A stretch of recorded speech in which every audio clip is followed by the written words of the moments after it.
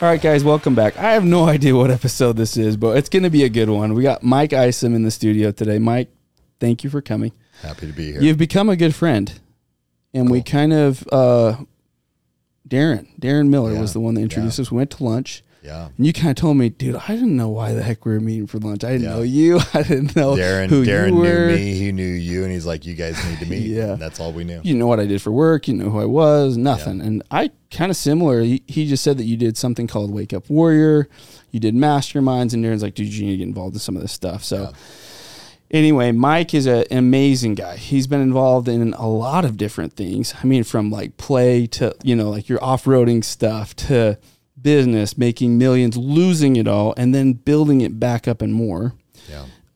You have a great relationship with your wife and your family, and that has even had its ups and downs, and you've learned a lot there. Maybe we can dive into that. I don't know, whatever you want to. I know you're pretty open. Yeah. But this is a guy that's done things at a high level in all the things in his life that he cares about. And he's been to rock bottom. He's been to the top. He's seen it all. So I'm excited to have Mike on the podcast today. Mike, how's that for an introduction? Is that okay? That's great, man. Feels good. And one of the things that I want to share this with you guys. This is a book that you just wrote. Yeah. And I'm 30 pages in, and I'll tell you, it's great. It's called What We're Worth. And this is his story. We're going to talk about it a little bit today, but where can they find this really quick if they want to read this? Amazon's the best place. Yep. So go on Amazon if you're curious. It's a quick read, and it's a smooth read. It's like, 90 pages or something like that? Yep. Anyway. Story. It's a business fable. So listen, I mean, look, we're going to get into this, and if you feel like you want to learn more about Mike's story, I think this is a great book for you, but let's jump in. I mean, you're from here, Southern Utah, born and raised. I didn't know that about you, right? But I actually know some of your family. And then you got involved, I remember the story, maybe we'll start here, about you selling cell phones back in like the AT&T days. Yeah. Tell us a little bit about that and how you got started in business and figured, hey, I can make some money in my life. Yeah. Well, and before Cellular One, in 7th grade, going to Dixie Middle School, I took a job at Cycletown Yamaha on West St. George Boulevard for $2.25 an hour. And I was washing bikes, sweeping floors, emptying trash, and that's how I earned money to pay for things that I wanted: clothes, motorcycles, and dating girls. And it didn't come from money. In fact, my senior year of high school, I paid my mom rent to live. And so when my first year of college, I responded to an ad to sell cell phones. Mm. And in 1993, prior to August of 1993, there was one choice. It was called ComNet Cellular. So people that had cell phones, which were the big Motorola brick phones or the bag phones back then, there was one choice. It was a monopoly. Yeah. And Cellular One came in, and Becky Brinkerhoff became the manager, who was the lead sales rep for ComNet Cellular, but they recruited her to open up Cellular One as the manager. And she hired me and Corey Gubler from Hurricane to become the two sales reps with her to represent Cellular One. So I'm 22 years old. I'm engaged to be married. I'm making $50 a month payments on the wedding ring that I financed at MacArthur Jewelers for $2,500 because I didn't have the cash. Yeah. And my first 30 days of selling cell phones in August of 1993, I made $20,000. And I look at this check. I hadn't made 20 grand in a year, let alone in 30 days. Yeah. And so I kept selling cell phones. Yeah. From August of 1993 through 1999, making that amount of money and more every single month. Crazy. Which exposed me to real estate investing, and I had a small interest in a convenience store in Las Vegas, and I had my IRAs and 401k, and I had a life insurance policy that it was tied to the stock market. And, during the 1990s, the solution was the stock market, the whole .com era. Yeah. And so when I left Cellular One, I went and interviewed at Merrill Lynch because my good friend from high school, Chuck Barton, worked at Merrill Lynch, and I thought that was the solution. And then that's what got me into the financial services industry to learn about money and finance. That's crazy. I mean, 1990s, making $20,000 a month and more from there. That's an insane amount of money. Like, I was born in 91. Yeah. right? I mean, I just remember like 8 years old, I could buy a candy bar for like 25 cents, which I know there's crazier stories. I can buy a hamburger for 5 cents or whatever, but I've heard all those. But what I'm getting at is like, that's an insane amount of money for anyone back then, like grown adults, but you're 22. Yeah. And That's didn't crazy. come from money. And you didn't come from money. Yeah. So I kind of want to ask the question right there is like, I ask this one a lot, but did it just hit you like, oh, I can make money? Or did you always feel like, hey, I can make money? No, it hit me then.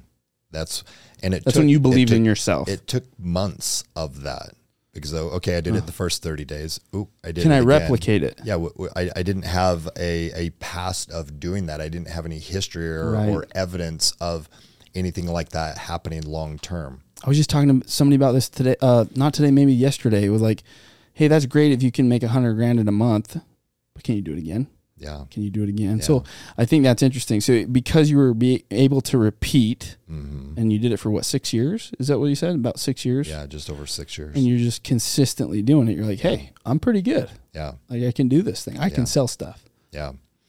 So then I got in the financial services industry in 2000, and that's when I met Garrett Gunderson, Ray Hooper, and Les McGuire. And the four of us started a company together.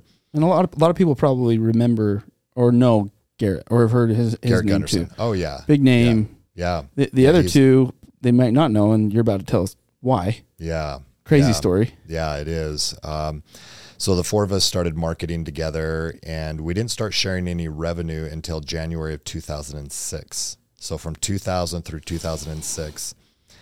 And we hired a CFO, and we had some common things that we were doing together besides the name that we were marketing under. And we merged our businesses together and started sharing revenue. And we also bought into a sixth share of a turboprop airplane called a Lancer. And that turboprop airplane had a pilot, Blaine Pugmire, that was certified to fly the plane for the 6 different owners of it. And we were one of the 6 owners.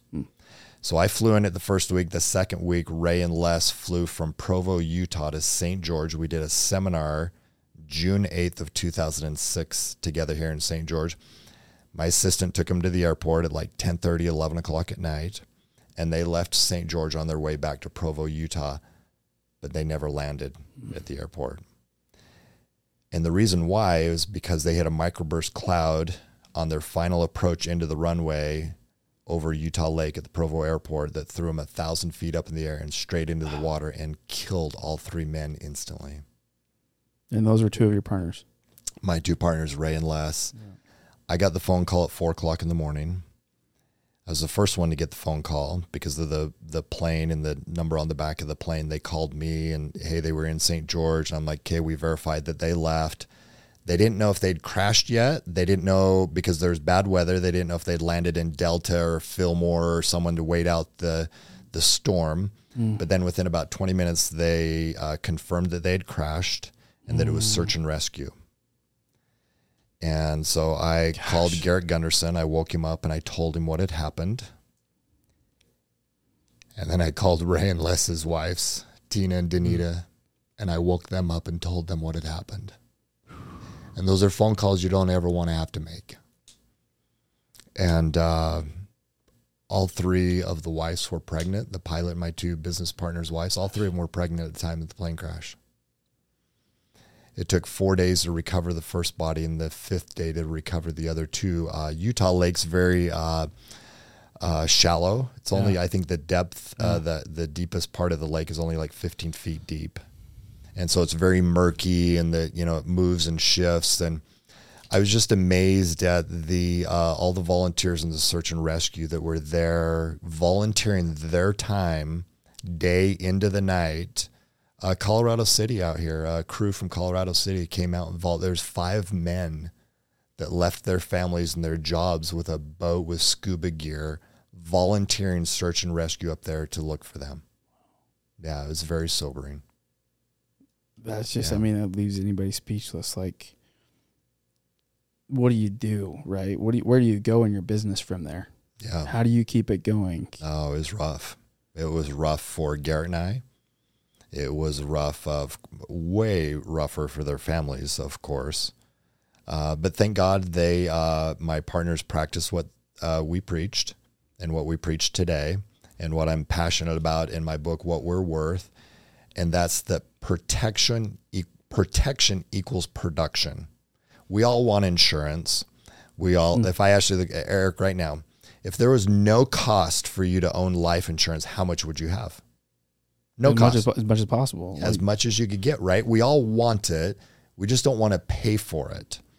So we can recontextualize that in our mind. And I didn't know we were going to go here, but this is what I do for a living, is help entrepreneurs and businessmen and women with this in their lives, where we can recontextualize the areas where we do not have unique talents and transfer that risk to an insurance company and allow them to manage that for us.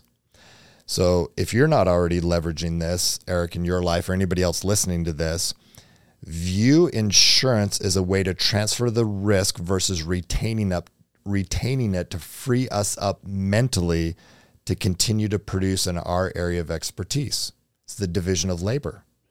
I'm not an expert at managing that risk in my area of life, so I'm going to transfer that risk to an insurance company and let them manage that for me, because I'm clear about what my area of expertise is, my number one investment. Where I should take risk, where anybody should take risk, in my opinion, is the area that they have control, knowledge, expertise, purpose, and passion. And this part right here is probably what I know Mike the most for, like that whole idea. And you said before, and this is what sticks with me, is anything else is gambling. Yeah. And I've passed that along to a lot of my friends too, because I believe in exactly what you're saying, and I've done it in my life. At a huge scale, no. But have I lost $15,000 here? Yes. Have I lost like $1,000 there? Yes. Or, whatever. But it's because it wasn't an area of expertise. It wasn't in real estate. It was in something else. I haven't lost to date, knock on wood, wherever it is, any money in real estate. Could I? Sure. It's not going to scare me from like going taking my shot. But your point is, it's an area of expertise. You know more about it. You have more control over it. It's less risky. Yeah. Well, and it's also important to recognize, and I talk about this in the book, What We're Worth, variety. So let's back up. Certainty, uncertainty, significance, and love are the four basic. Tony Robbins talks about this. He taught me this in 2017, 2018 at UPW, Unleash the Power Within. Certainty, uncertainty, significance, and love are the four basic needs of every human. It's a basic need we will fulfill. It's not a want, it's a need. Just like oxygen is a need in order to stay alive. Certainty, uncertainty is variety and risk. So be conscious that risk, uncertainty, and variety in our life is something that we will fulfill. So be conscious of that and be conscious of where you're going to take that versus just allowing it to happen. Because if we're not targeting a specific area like our business or our career where we take that risk, we will fulfill it in other areas. And that's why most people gamble, because they stop challenging themselves. They get bored. And in that boredom, subconsciously, they're like, oh, I got to challenge myself. So they do stupid shit so they can go in and fix that because that fulfills them. Right. So be aware of that. Challenge yourself in every area of your life. In Wake Up Warrior, it's body, being, balance, and business. Challenge yourself in your body. Challenge yourself in your being, which is your spiritual side of your life. Challenge yourself in your balance, which are your relationships with your wife and kids and others that you care the most about. And then certainly in business. When we live a challenge-based lifestyle, we fulfill that need of variety and risk, uncertainty in our life. We're fulfilled the most and we create the most for those around us. So why would we ever stop that? Yeah. You wouldn't. Yeah. Till the day you die. Yeah. In some way, shape, or form. Yeah. I think we were talking at your house one time about that idea that you mentioned in all of that you said of just like sometimes we create our own mess, right? Like we do it on purpose. And if you guys didn't catch that, catch it, because it's so deep. It's so good. It shows up in every single one of our lives somewhere. And a lot of times, I think the first time that I heard you say that, the first thing that came to my mind was my relationship with my wife. It's like, I'm going to share this. It's somewhat vulnerable, but everybody's going to be able to relate, I think. And if you don't, I'm sorry. But it's with like intimacy. So it's like, as guys, we want it all the time. As women, usually they don't, right? And so it's like, I found that if I was just like, oh, I just want like to be able to connect with my wife that way, I would like create drama on my own. We would have a crying session together, and then we'd work through it, and then we'd be like, okay, well, let's capitalize on this. Sex. And then you have sex. And it's like, I guarantee there's somebody listening to this right now. It's like, oh my gosh, I do that too. Yeah. And that, as messed up as it is, it happens. Yeah. And I didn't even know I was doing that until I was sitting in your house, and it hit me when you said that. Oh, really? I'm like, oh my gosh, I totally do that. Yeah. Like once a month, every other month. I don't know, but it happens a few times a year. Yeah. Yeah. Crazy. So my story around my relationship with Wendy, which, by the way, we're going to be celebrating our 30th wedding anniversary this year. That's awesome. Yeah. I don't know where this story came from, but in my marriage, I had a story. Again, I don't know if I got it from my dad, an old neighbor, read it in a book. I don't know, but I had this story that when I got married, after 15 years of being married, I would know everything about Wendy. She'd know everything about me, and we would not fight any longer. 15 years. 15 years came and went, and we were still colliding. And then in my mind, I told myself another story as a result of that. She must not be the one. And imagine how I started showing up with that story. Because you created an expectation. 1 foot in, 1 foot out. Yeah. Until I became aware of that story, and I challenged myself on that area. Is this true? Is it not true? The work by Byron Katie, which is a great resource, The Stack and Wake Up Warrior. And I created a new story, a new belief around marriage, which is I'm going to date Wendy the rest of my life. Think about when you're dating your wife. What was life like? It was fun. It was exciting. You can still date your wife when you have kids. It's our mindset. It's our belief system. It's our perspective around whatever we're looking at. Perspective determines action. Yes. So what's our story? What's our perspective? Man, Wendy and I have a ton of fun. Yeah. Ton of fun together. Things still come up, but I've got both feet in now, not 1 foot in, 1 foot out. Right. I love that. Big difference. Yeah, so a lot of people don't know about the stack. I know about the stack because of Nick Alfano. Do you utilize the stack? We do the stack. Beautiful. I love it because we haven't talked about that. We haven't, I don't think. No, but I knew that if you're part of Wake Up Warrior, I know that that's kind of where Nick Alfano. Yeah, the foundation of what he preaches and lives today. But to touch on it for those that don't know, the stack is basically you take a belief and you run it through, we'll call it a protocol or a series of questions. That help you reframe it to where it's like, you're always blaming somebody else for something, or you blamed your wife maybe for, and you could stack multiple different angles of why you're frustrated, right? And attack every single one. But it basically goes like, does this serve me? Does this thought serve me? Is it useful? Is it working or not working? Is it moving me closer to happiness or further away? Yeah. It's introspection. Yeah. It's belief work. And then you just change the story around it, right? Yeah. Which we can, but we can change our story about everything, anything. To serve us or to have it be what, it helps us get to where we actually want to go. Yeah. Which is powerful. It's way There's powerful. been people say, about the stack. There's psychologists that have said, if everybody will just go through the stack, I would be out of a job because it's so powerful in helping people work towards through their own shits. And I know that's like really extreme, but at the same time, it is a powerful tool. Yeah. So Byron Katie, I think she has a website where people can go check that out. Thework.com. Okay, cool. Yep. Yeah. The Dark Side of the Light Chasers by Debbie Ford is another great resource. And then Byron Katie's book, Loving What Is. Yep. Yeah, is another great resource. Yeah. But the stack, it's revolutionary. I think it's, if not the top, it's the top of the list of what Garrett White has created with Wake Up Warrior. In the beginning days of Wake Up Warrior in 2012, when he started Warrior, which is when I started with him, and I've been in it every year since, he didn't have the stack. And we actually took the worksheet of the work by Byron Katie, and that's how the stack got started. But now it's an incredible resource. It's on our phones. It's an app. Yep. There's lots of different stacks. There's frustration stacks, happy stacks, production stacks. My favorite is the prayer stack. So I'm having a conversation with God. And I've done enough stacks, thousands of them over the years, where I can utilize what's in the other stacks, but just follow the format in the prayer stack. And another great resource to back up all of that is a book called The Road Less Stupid, Keith Cunningham. I don't think I've heard of that one.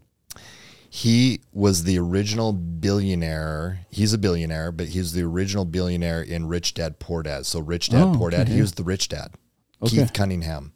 He teaches in Robert Kiyosaki's life, like real life. Yes. Okay, cool. Yep. That's how he based the book off of him. I didn't even know that. Yeah. I bet a lot of people listening to this didn't know that. Yeah, it's a great story. But the book, The Road Less Stupid, Keith wrote this book, Cunningham, and he talks about how we, and I'm going to say other powerful men and women, we like to answer powerful questions.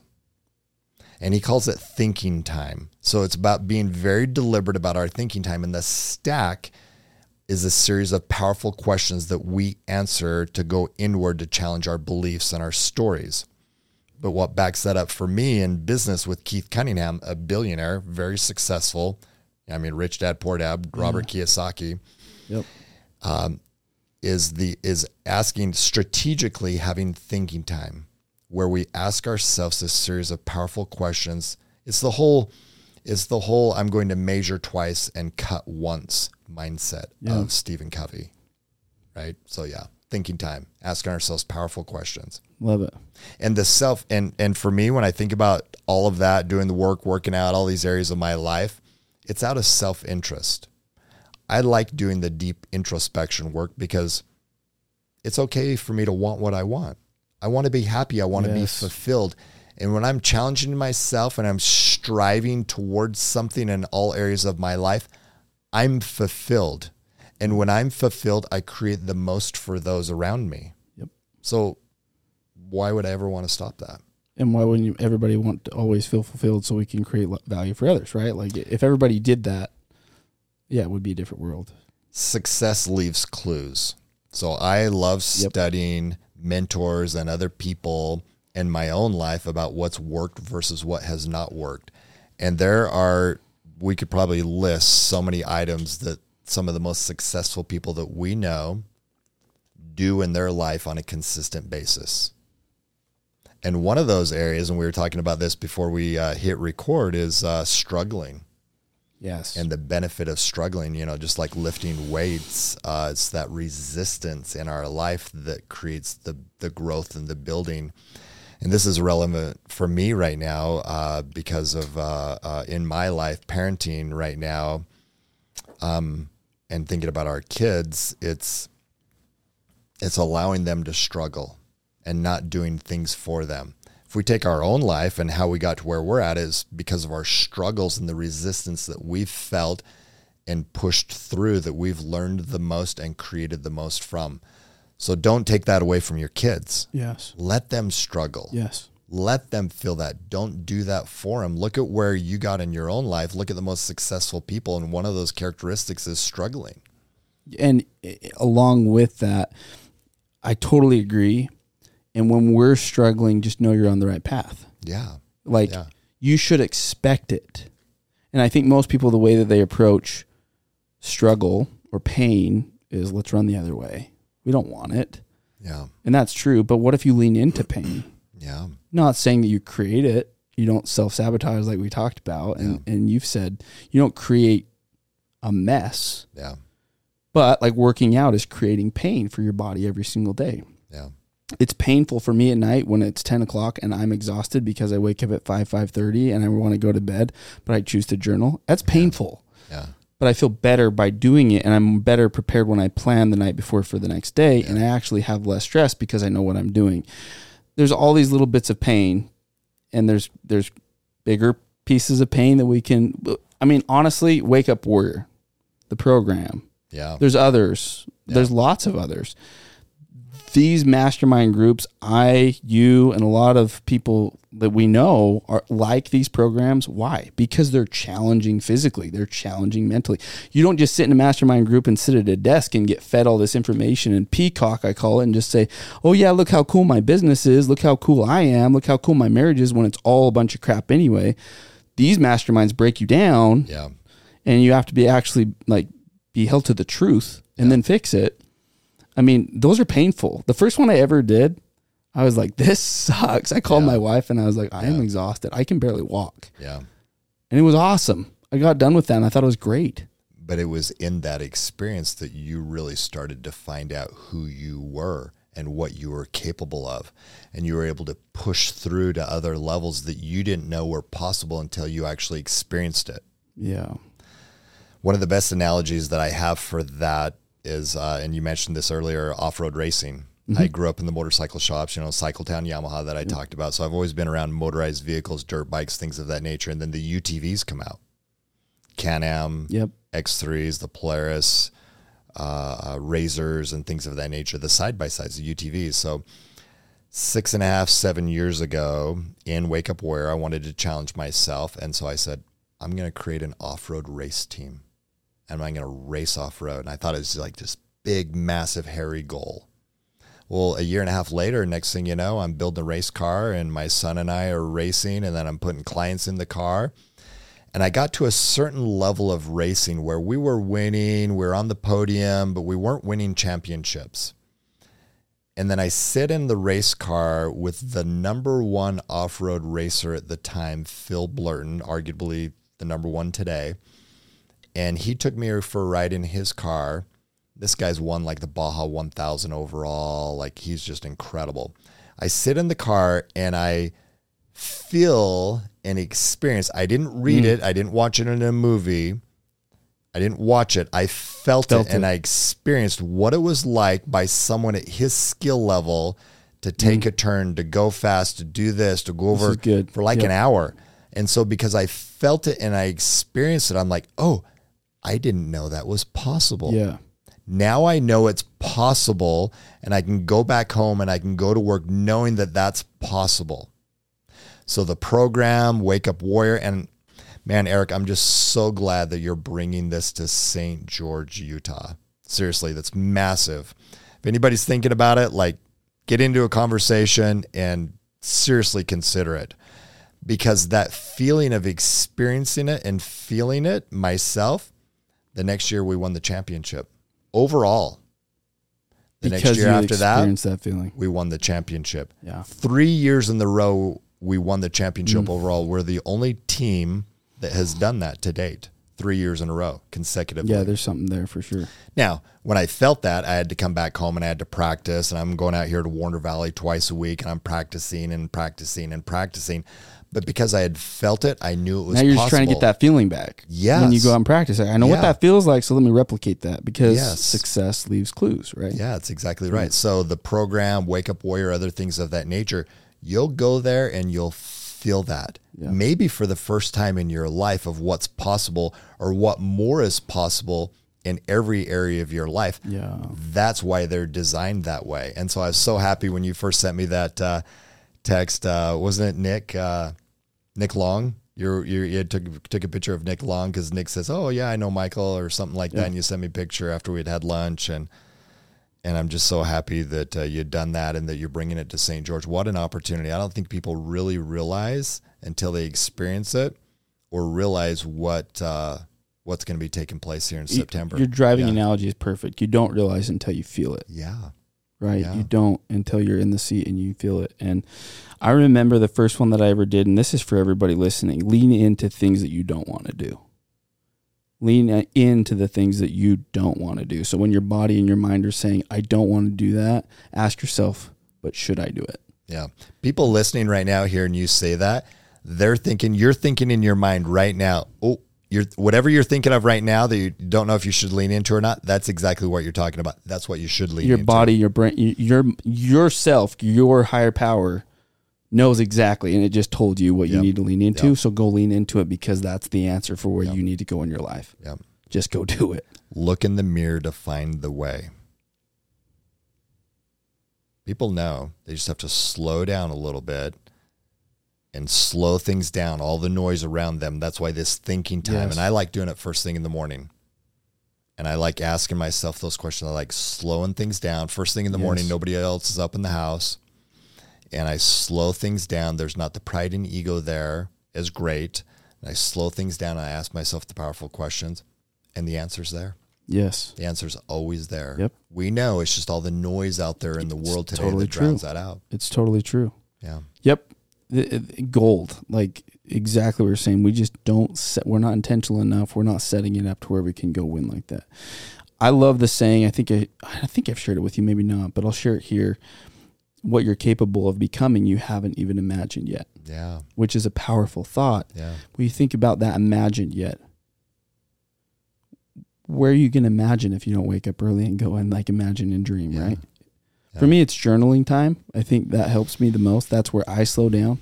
I think I shared this at your house as well. When you journal, you're actually slowing. Your brain has to slow down because you can only write so fast. Your brain is crazy fast. We can think 5 different thoughts all at once and it all makes sense and comes together and it's like lightning speed. The speed of thought is incredibly fast. But when you have to write it out, you have to slow down. Pen and paper. Pen and paper. Yeah, I write about that in the back of the book. Really? Yeah. Yeah, you'll like that, I think. That's cool. Yeah, because we've talked about it. Yep. Yeah.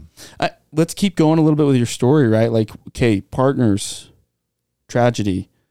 How did you keep going? What happened there? And you had like this rock bottom. How'd you get out of it? Yeah. So I succumbed to the high risk equals high reward, low risk equals low reward. Which you and mentality. Garrett Gunderson talk about, right? Yes. Yep. And it's so prevalent out there in the marketplace today. That's why I'm so passionate about the core message of what we're worth and what I'll be sharing in just a moment. But I succumbed to that and I put all my chips in the table because I got bored in my business. And so I was looking for the solution outside of myself, outside of my control. And I ended up losing $4.8 million of our family's life savings. It was everything we had. Everything. The end of 2007.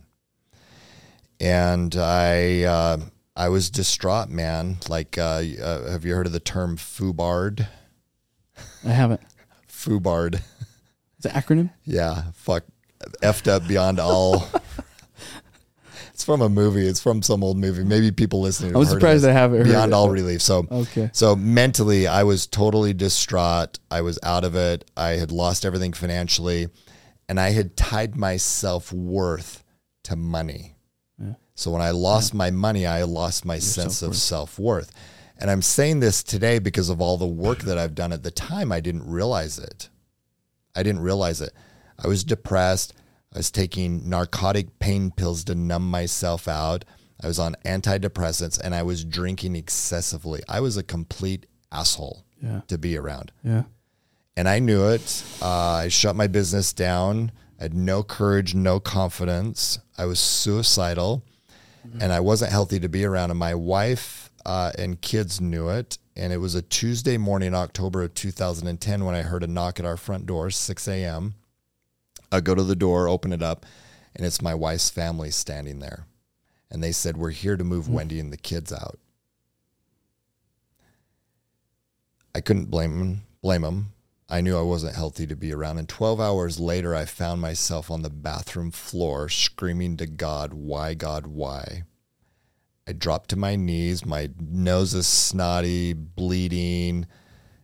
And I load a bullet into a Ruger P89 pistol and I press it up against the roof of my mouth. Finger on the trigger, ready to end it all over money. Over money, having lost all that money and having dozens of clients lose a lot of money in this bad investment.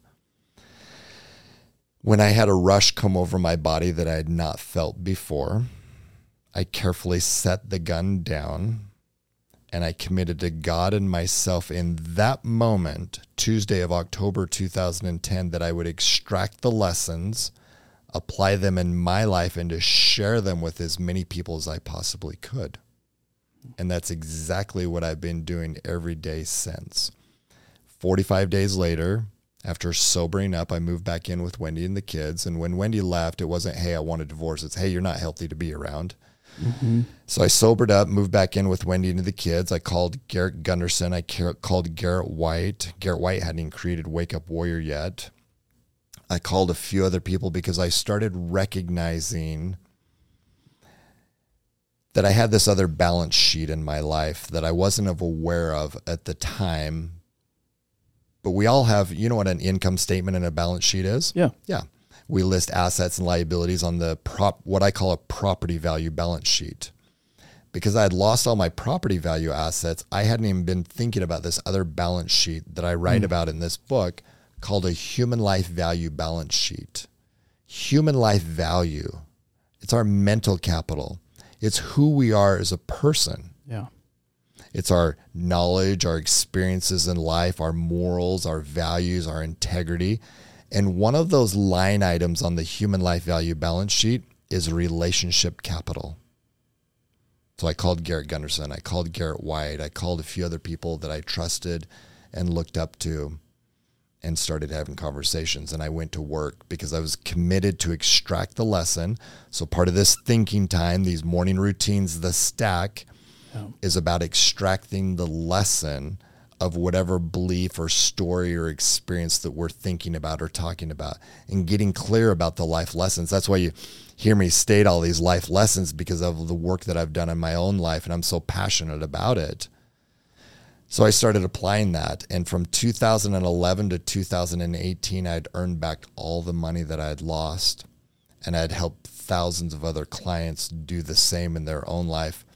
And that's my life work in that book, What We're Worth, because I had lost my sense of self-worth because I'd tied it to my financial balance sheet, giving no regard to my human life value balance sheet. Human life value is the source and creator of all property value. So it's a simple equation. If we want to increase our property value, first seek to increase our mental capital, our human life value, our knowledge, our expertise, our experiences. Go be part of the program. Join that. Get into a mastermind. Hire a coach. Read some books. Have some experiences. Those doing that in our life, challenging ourselves, will fulfill us, right? The basic need of uncertainty. We will be fulfilled the most, and we will offer the most to those around us. Right. So I've been doing that. I'm super passionate about it today. I continue. There's no finish line. Yeah. I don't want there to be a finish line, because I want to do this for as long as I possibly can, because again, I'm going to be the healthiest and I have the most to offer to those around me.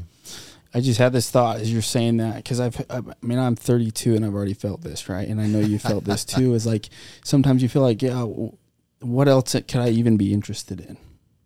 You ever felt that way? Mm-hmm. Like, I like, for me, baseball. I like pickleball.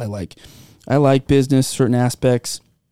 I like hanging out with my family, and you just list all these things. It's like, what else could there be? Yeah. What a great question to ask, though. That is a great question to ask. What else could there be? Stay open. Don't shut the door. Yes. Stay open. Yes. Continue to ask yourself those powerful questions, because it evolves. It changes. I'm a grandpa now. Yep. Our daughter gave birth to our grandson just over a year ago. Phase, yep.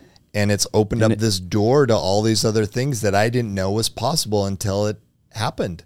So continue to stay open to all of that, for sure. And, you know, Mike, for me, and maybe somebody feels this way, maybe this will like spark something in them, and that's why I'm going to share it, is that my dad is very closed off to anything new. If he goes to a restaurant, it's the same thing, and it's been the same thing my entire life. He will order the same thing. But it's like, hey, Dad, do you want to come over and watch UFC? We never watched UFC growing up, ever, in my parents' house. And I didn't start liking it until about 3 years ago. And before then, I was like, oh, I hate that stuff. It's bloody, gory. Who would do that? I love it now. Me and my wife. And we were both kind of the same way. And so that's one of many examples of like we're talking sports for a second. Tennis, I thought was stupid. We love tennis now. Golf, I thought was a waste of grass. I love golf now. I think it's way fun, and I'll actually watch it. So, like, what changed?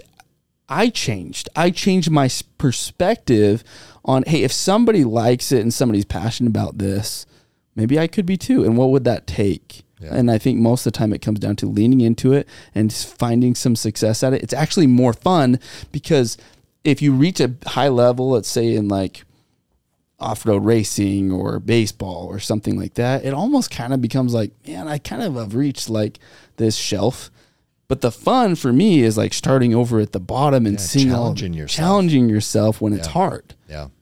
And there's so much out there. We'll never, ever, ever run out of things to do like that, ever, if we open our mind. You said something in that thought process, which was, what would it take? I think that's an extremely powerful question that we can not only ask ourselves, but we can teach our kids. What would it take? What would it take, to Dad? Get that? But be ready for it. Be ready for it, because if you teach it to your kids and then they come to you and they say, hey, Dad, I want this. What would it take? And you want your kids to be independent. You want them to struggle. You want them to be self-reliant. Yes. Because they'll be the healthiest if you treat them that way. That's the ingredients of how we got to where we're at, and it's no different for them. Yeah. So when we're clear about what we want, and again, it's okay to want what we want, because it's healthy for us and it's healthiest for those around us. When we're clear about what we want and why we want it, then it's the question of what would it take? And then another powerful question that I learned from Garrett White, that I believe people that participate in the program with you and Nick coming up here next month is, who would I have to become? What would it take? Yeah. Who would I have to become? Let that be something that's exciting to struggle again. It was a struggle for me to write that book. Yeah. Oh man, 1.5 years for a 90-page book, 25,000 words. But I put myself out there, and I just hired a new coach, Bo Eason, just a couple of months ago, because I want to learn how to be more effective at storytelling. Mm-hmm. And he's the best person I know out there at storytelling, and he's teaching me a lot of other stuff also. But it's a struggle for me. I got a lot of great things going on in my life, but I continue to challenge myself, because I know that in doing so, I'm fulfilled the most and I create the most for those around me. We're a lot alike in that, naturally. That I the same way. I've got to try new things and do new things, and then like your speaking thing and writing a book. It's just like, if I don't, I just go crazy. Yeah, but aren't you glad that you're aware of that? Mm-hmm. I wasn't aware of that for years, and so I would sabotage shit personally and professionally so I could go in and create and fix things. So be aware of it in all areas of our life, personally and professionally, so we don't create all that shit around us. Continue to challenge ourselves. That's why it's so healthy. Because if we don't fulfill it, we will end up fulfilling it, but we may end up fulfilling it in a destructive way. Instead of a healthy way. Yep, like we talked about before with my relationship with my wife and everything. Yes, it can show up anywhere. Hey, I wanted to comment on your dad too, when you're talking about your dad and eating certain things and stuff. I read this book in 2013 that Garrett White challenged me to read, and it was written by some Ashaya monks, and it's called Ascension, and you can find it at theashayafoundation.org, O-R-G, and it's called Ascension, just a small paperback book, and they talk about in there about right and wrong, and not so much as using that in your life, but using more of what's working and what's not working in our life. So I don't view things as much as I used to as right or wrong and putting a limiting belief on me, or really like I'm using what's working or not, what's not working. So maybe for your dad, Eric, it's working for him, man. Who's to say? Yeah. He's the only one that can say. You're the only one that can say for yourself. I'm the only one that can say for myself if it's working or not working. And I use that as a measurement today, now more than ever before. It's either working or not working. Yeah. Alex Hormozy, he said the same thing in a different way. Yeah. It was, my only hobby is work. That's all I do. I wake up, I go to the gym, I work. And then when I'll work as long as I possibly can until I literally can't anymore because my body shuts down, and I'll go to bed and I'll do it again. And if that's working for him, great. That was his point, right? Keep doing it. And then everybody around him says, well, that's not healthy. And he's like, who are you to tell me what's healthy? Exactly. This is something that fulfills me and makes me feel good. How is that not healthy? How can that not be healthy? It's absurd in his mind that people can take something like that and just like put a little cage and box around it and say, well, this is this is a great statement for everyone. And it's like, no, we're all so different. I don't expect everybody to be like me. Yeah. And celebrate that, man. Yeah. Celebrate that for sure. Which is a cool thought. Yeah. It is a cool thought. Yeah. So many good thoughts. You're going to share another one. So go ahead. Well, I was just thinking, I love sharing this with all my clients, and we've touched on some of this, but I call it the AIS triangle. Number one asset, number one investment, number one strategy. We've been talking about number one asset.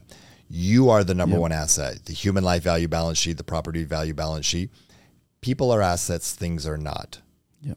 The studio that we're in, the home that we're in, the cars that we drive, they have no value whatsoever until a human life gives it value. Yes. So people are the true assets. People are assets, things are not. Human life value is the source and creator of all property value. That's number one asset. Number one investment, we touched on this, but I want to make sure everyone's clear about this. What's put the most amount of money in your pocket, and everybody else out there listening, what will continue to put the most amount of money in your pocket is what you've had control over, what you have the most knowledge and expertise in, purpose and passion. That's your career, that's your business. I've never seen it any different. And I have clients all across the country making hundreds of millions of dollars, hundreds of thousands of dollars a year. And it's the career that they're in, it's the business that they own and operate that's put the most amount of money in their pocket, and it's what will continue to. That's where you take risk. Recognizing, we've talked about this tirelessly in this podcast, that risk is essential as a need for us. But take it in your career, take it in your business that you own and operate, that you have control in and purpose and passion. Anything outside of that is gambling. So we use that as a measurement with our clients with their money. We first look, we have them buy into AIS, number one asset, number one investment. We'll talk about number one strategy. But number one investment, if they're doing anything with their money where they're relinquishing control and they're taking risk on it, that's the gamble. Yeah. And that gamble takes away from not only their ability to continue to produce in their business or career at the highest level, but their enjoyment in life.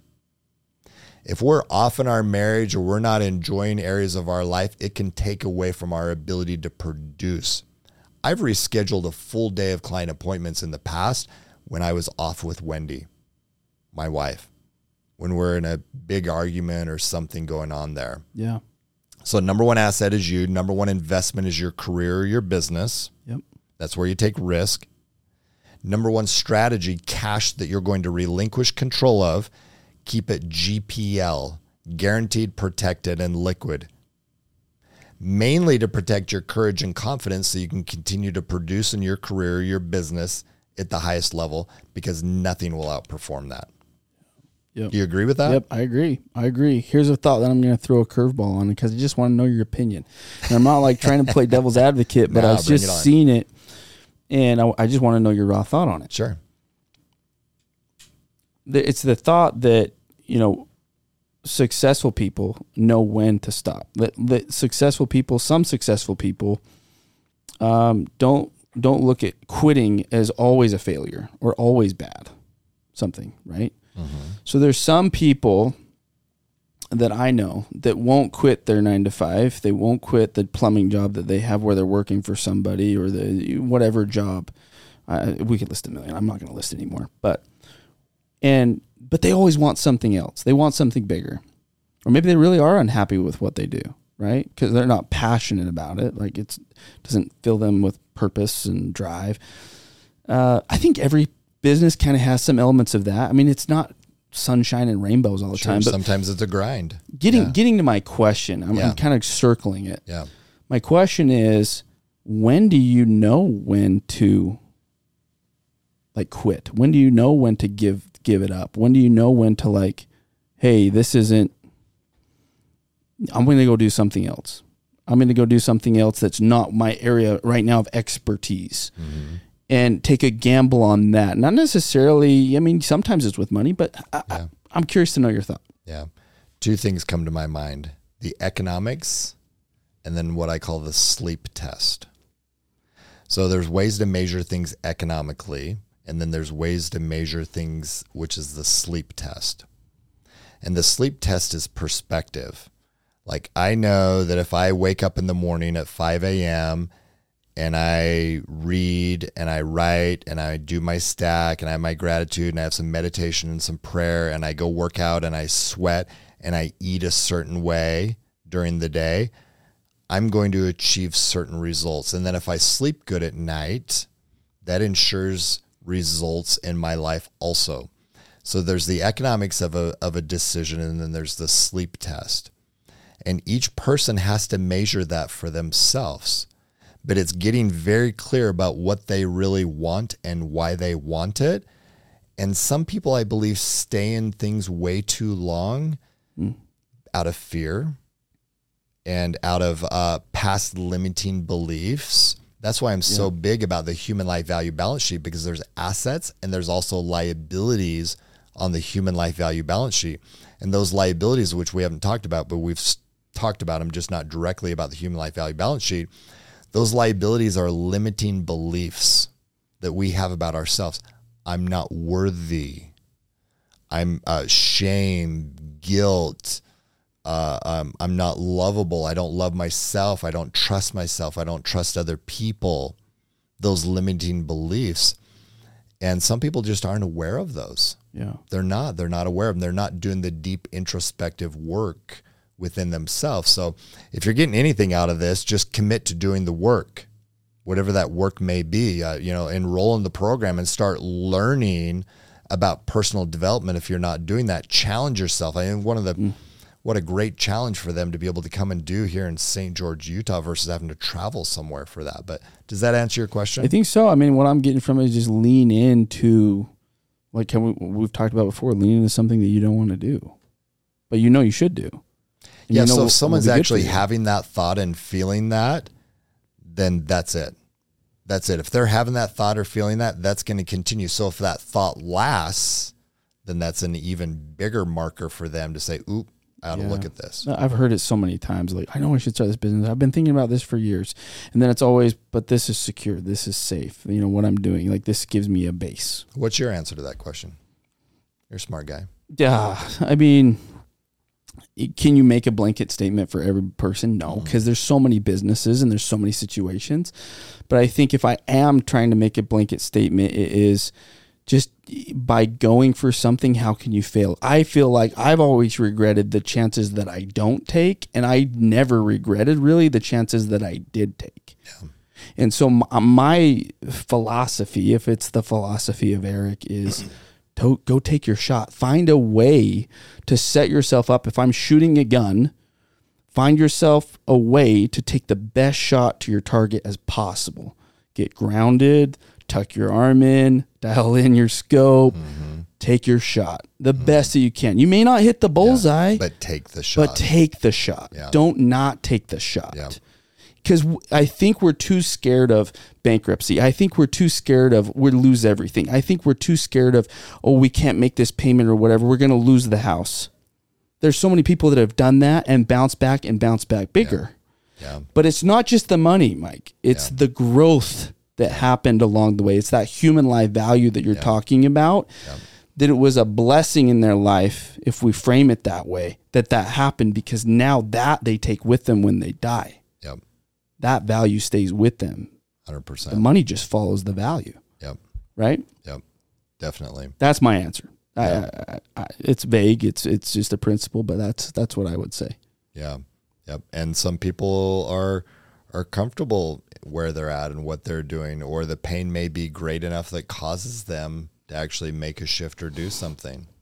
So I love that idea. Pain for a lot of people is the reason why they do things, right? It's the fear of more pain in that area. They don't want it. Yeah. Oh, I thought I had I was searching for it. A mentor. So finding a mentor. Have you had mentors in your life? Yes. Yeah. And as many things as I can. Yeah. And I do too to this day today. And I love mentoring. And are they cheap? And I pay for mentors. I pay for them. And I like to mentor also. And people pay me for me to mentor them. So if there's an area where you want to learn about, find a mentor. Find someone who is and is being successful in that area, and then ask them to mentor you. I'm just a firm believer that at a young age, I sought after someone that could assist me in that area of my life because I didn't have that growing up. Yeah. I didn't have that father figure, and I didn't have that business person. And so I searched for that. And now there's just lots of ways that you can find that and have that in your life. So if you are that 9 to 5, but you're wanting to look at this other area of something that you want to do, find a mentor in that area that you can trust. There's a lot of great ones out there. And find multiple. I mean, I'm 32. You're turning 50? 52. Tomorrow. I knew it was coming soon. I knew it was somewhere in the low 50s. Yeah. I consider you a mentor, and you're 20 years older than me. Cool. Right? But you're somebody that's taught me a lot of things that helps me reframe things, think about things differently. Yeah. This whole human life value thing, money follows value that's been created. Yeah. People are the true asset. Yeah. This is gold. Yeah. This is stuff that maybe makes sense to people after they hear it, but we don't naturally think this way because society doesn't really vibe on this. Yeah. We're not taught it in schools. Yeah. And if you start to reframe that, the sky's the limit because all of this stuff is built to where, hey, you can retrain your brain to think however you want it to. And then really the sky is the limit. Yeah. Right? And again, it's either working or it's not working. So if anybody listening to this is feeling any sort of angst inside, that's the litmus test of it's not working. You're feeling peace, it's working. It's like feedback. Someone gives me feedback and it fires me up and I'm irritated by it. That's a blinking light for me that says, oop, you may want to look at that, Michael. Yeah. But if I don't, I'm like, whatever. It's just feedback. Yep. But if I'm feeling something from it, then that's my test of, you may want to look at that. And then if it persists, it's like, you may want to really look at that. I love it. There's so many good things today. I hope you guys enjoyed this episode. I could count probably 10 plus things that people could take away and just write notes down all day long on this one. Tons of fun. Thanks for coming on. You're welcome. Was a ton of fun. And I appreciate you coming on. Again, guys, this book is solid. So if you feel like you got a lot from this podcast, it's all in here, really. Yeah. Like it's just laced in here. And it's laced in a way that you'll remember it because it's in story form. So cool. Amazon. Yep. Amazon's the way to go. And then the last thing I'll ask you is where do they find you if they want to reach out to you? What's the best way for them to reach out? Yeah, social media, Michael Isom, and our website is Vault, AIS, for number one asset, number one investment, number one strategy. Go on there, go to Vault AIS, take our assessment. It's 10 key areas of your life in finance, but how money and finance affects our life, and measure where you're at. One of the quickest ways we can get to where we want to go is to be clear about where we're at today. So I created this assessment. Yeah, you got to put your name and email address in there. We will start marketing to you, but you can just unsubscribe if you want to. But take the assessment, Vault AIS, or on social media. Love it. Yeah. Mike, thanks again. Guys, if you like this episode, if you feel like there was value in here for you, share it. This is something that we want to get out to as many people because we just want to help as many people open their eyes to this stuff as possible. We're not really going to make any money off of you doing that or anything. It's just that we want to share this with as many people as possible. So share it on your social media, share it with your friends, text them, shoot them the link. Like this episode, I feel like in the right hands could change lives. Cool. So again, appreciate you coming, guys. That's a wrap. Thanks for listening this far. We'll see you next time.